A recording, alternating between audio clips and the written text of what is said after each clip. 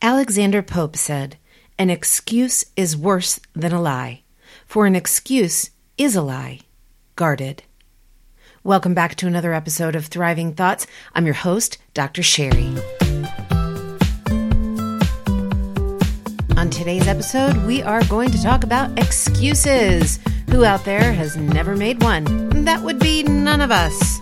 Today we're going to talk about why we make excuses and 4 simple strategies you can employ to stop making excuses. Start telling yourself and others the truth and live in this thing I call a thriving thought world. I used to be that girl who made excuses all the time. I used to make excuses for why I couldn't do something, why I couldn't participate in an activity, why I couldn't show up to a friend's event. I think I even used to just make stuff up to not have to commit to whatever the person was asking me to commit to, as if commitment in and of itself was harmful to me. And it was never good enough to stop at one reasonable excuse. I had to provide the torrent of problems and issues and interferences and all of the busyness of my life that was interfering with my ability to commit, as if the person who wanted me to commit or not commit wasn't busy, didn't have a life filled with things of importance to them.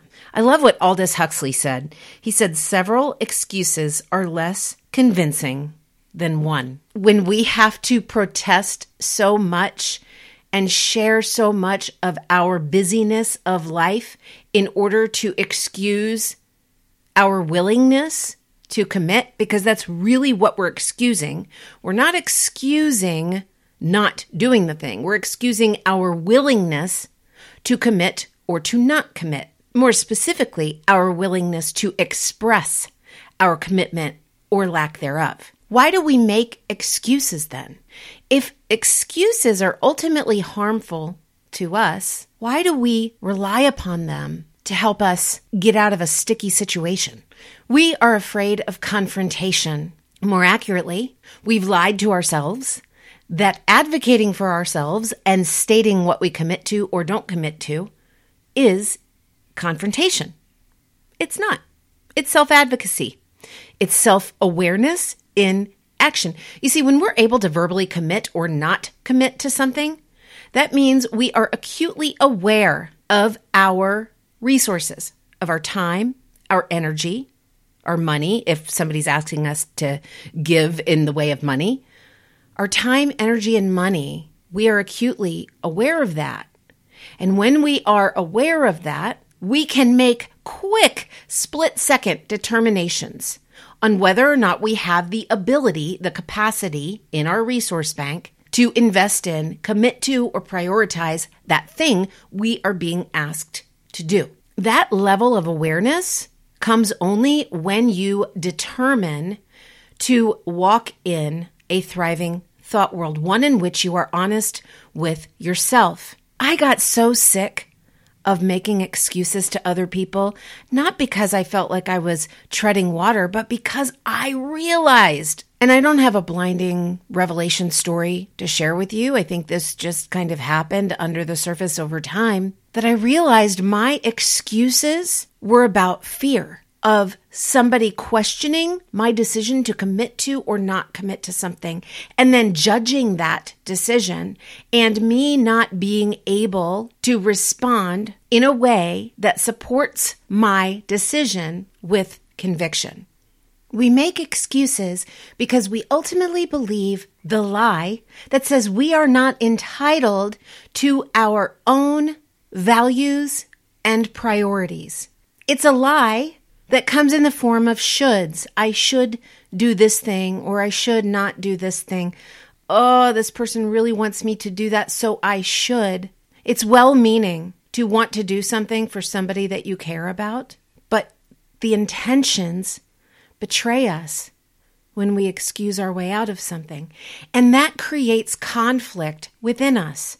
So it goes from fear to instability to conflict, turmoil even within, when we say we're going to do something, and then what happens? we don't follow through because we weren't committed in the first place. We responded with our should. I should do this, so let me say I will, or let me say I'll try. And then I don't do it. I don't do the thing that somebody asked me to do. I don't go to the place the person asked me to go to. I don't support that person in the way that they requested to be supported. So then I feel bad about myself. When I feel bad about myself, it's a blow to the ego. It's a blow to my self-esteem. I start to evaluate myself negatively. And what do I have to do? I have to distract from that discomfort by offering an excuse. And if you are anything like what I used to be and you offer a litany of excuses, your shame shines through even the longest list. Your recognition that you failed shines through. And it's not a judgment that you didn't follow through on the thing that you said you were going to do. It's an invitation for you to be honest with yourself once again, not to deflect with excuses that serve as thinly veiled distractions that anybody can see through, including you. The truth is, how much you have going on in your life has nothing to do with whether or not you decide to make a commitment to somebody. If you decide to do something that somebody has asked you to do, then everything else in your life that you have going on does not need to become a free-for-all conversation with that person who requested support from you. It just doesn't have anything to do with their request. It has everything to do with you failing to follow through with something that you committed to, and then now making an excuse or a list of excuses. Excuses are the vehicle of blame, and blaming something that can't possibly be to blame. Another commitment in your life cannot be to blame for failure to follow through on another commitment. What can be blamed is your decision to commit to two things at once that you know that you did not have the resources to do. And instead of correcting that, being honest with ourselves and the people in our lives by saying, you know what? I overcommitted. I was not aware that I did not have the ability to do this. I apologize. Do we really think making excuses and having that resulting inner conflict and fear that we're going to be found out is better than standing up, being transparent and saying, I failed, acknowledging the truth of the situation, that you committed out of the lie of the shoulds, as opposed to the truth of intentionality? Excuses become a cycle of distraction and blame to self-defeating thoughts, distraction and blame to self-defeating thoughts, distraction and blame. Are you ready to break that cycle? Are you ready to stop believing the lie of an excuse and start speaking the truth and understand how you can use today, right here, right now, to stop making excuses? That's the methodology of the striving thought world, and begin to commit or not commit with full awareness and intentionality. If you are, here are 4 ways you can start to do that today. Number 1, become intimately familiar with your available resources. That's your time, your money, and your energy. Once you know those 3 things about yourself, how much space you have in your schedule, not how much time, because we all have 168 hours in the week. It's how much time are you filling and how much time unfilled that you are able to commit to pouring yourself out do you have available? I don't know what that practice looks like for you. Maybe it's looking at your schedule at the beginning of the week, being prepared for questions or invitations that might come your way. It's definitely about not giving yourself permission to say maybe or I'll try. This is the first key to getting out of the cycle of excuses, is to be aware and to be intentional.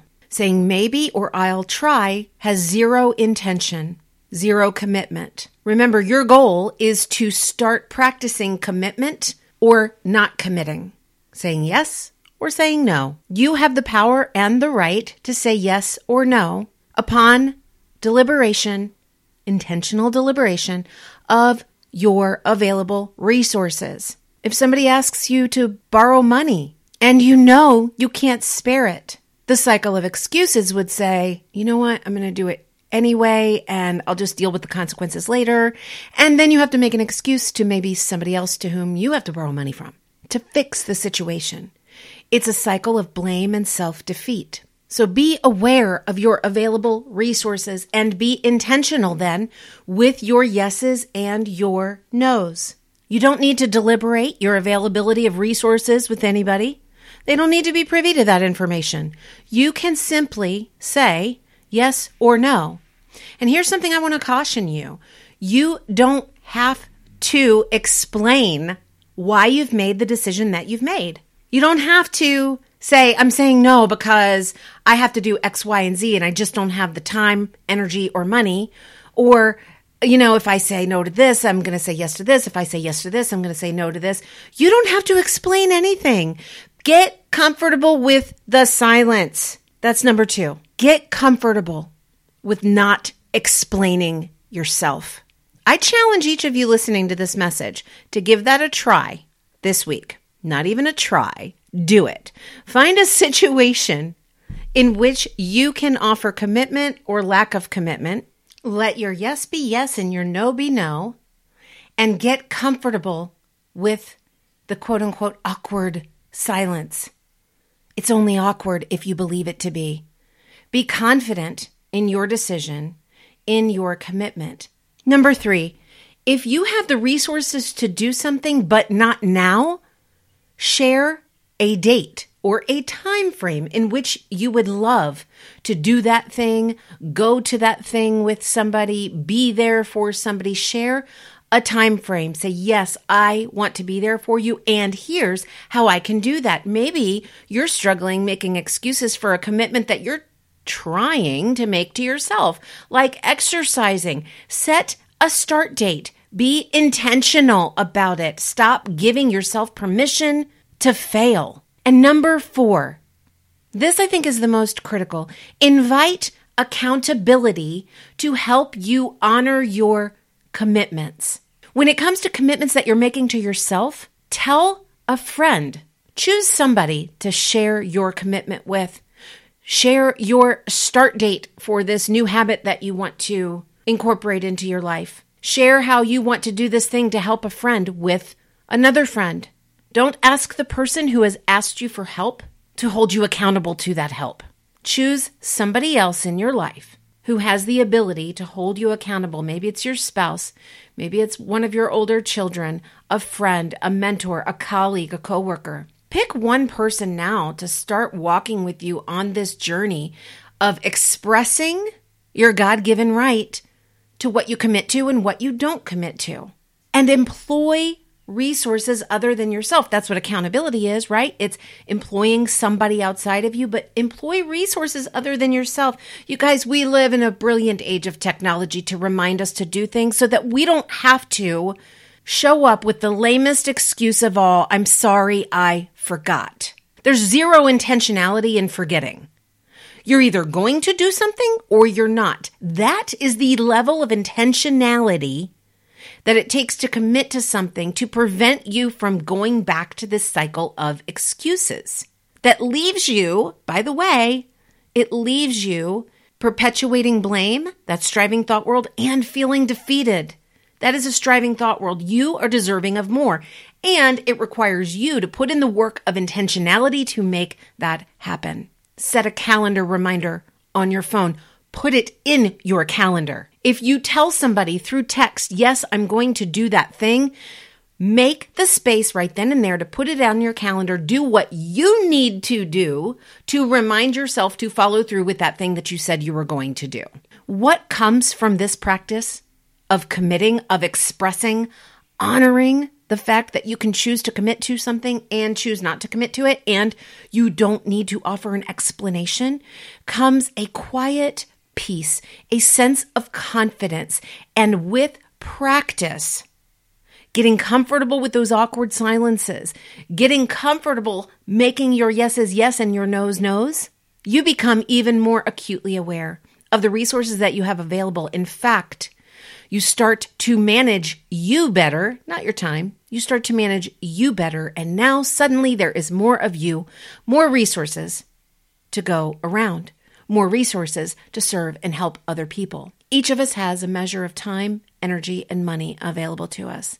It's up to you to be intentional with yours and get out of the cycle of excuses. Friends, I hope you've enjoyed bonus episode number 1 between seasons 4 and 5. Listen, season 5 starts June 1st, and it is going to be thriving with your ride or die. I'm going to be interviewing duos. That's best friends, coworkers, mentors, mentees, teachers, students, parents, children, spouses. If that is you, you have somebody in your life who has been that person who's held you accountable to make you want to grow, to make you be a better person, make you be a better you. And you want to share your story live with me on the air, please do reach out. The methods to do so are in the show notes. Also, remember, I have a Thriving Thoughts texting community. The price right now is only $2.99 per month or $29 for the year. That will be going up in the third quarter of 2021, so get in now while your investment is minimal, but your gain is exponential. My friends, I'll meet you right back here next week for another bonus episode of Thriving Thoughts with yours truly, Dr. Sherry. Until then, please do remember to speak truth over the lies, and you will thrive in any and every circumstance.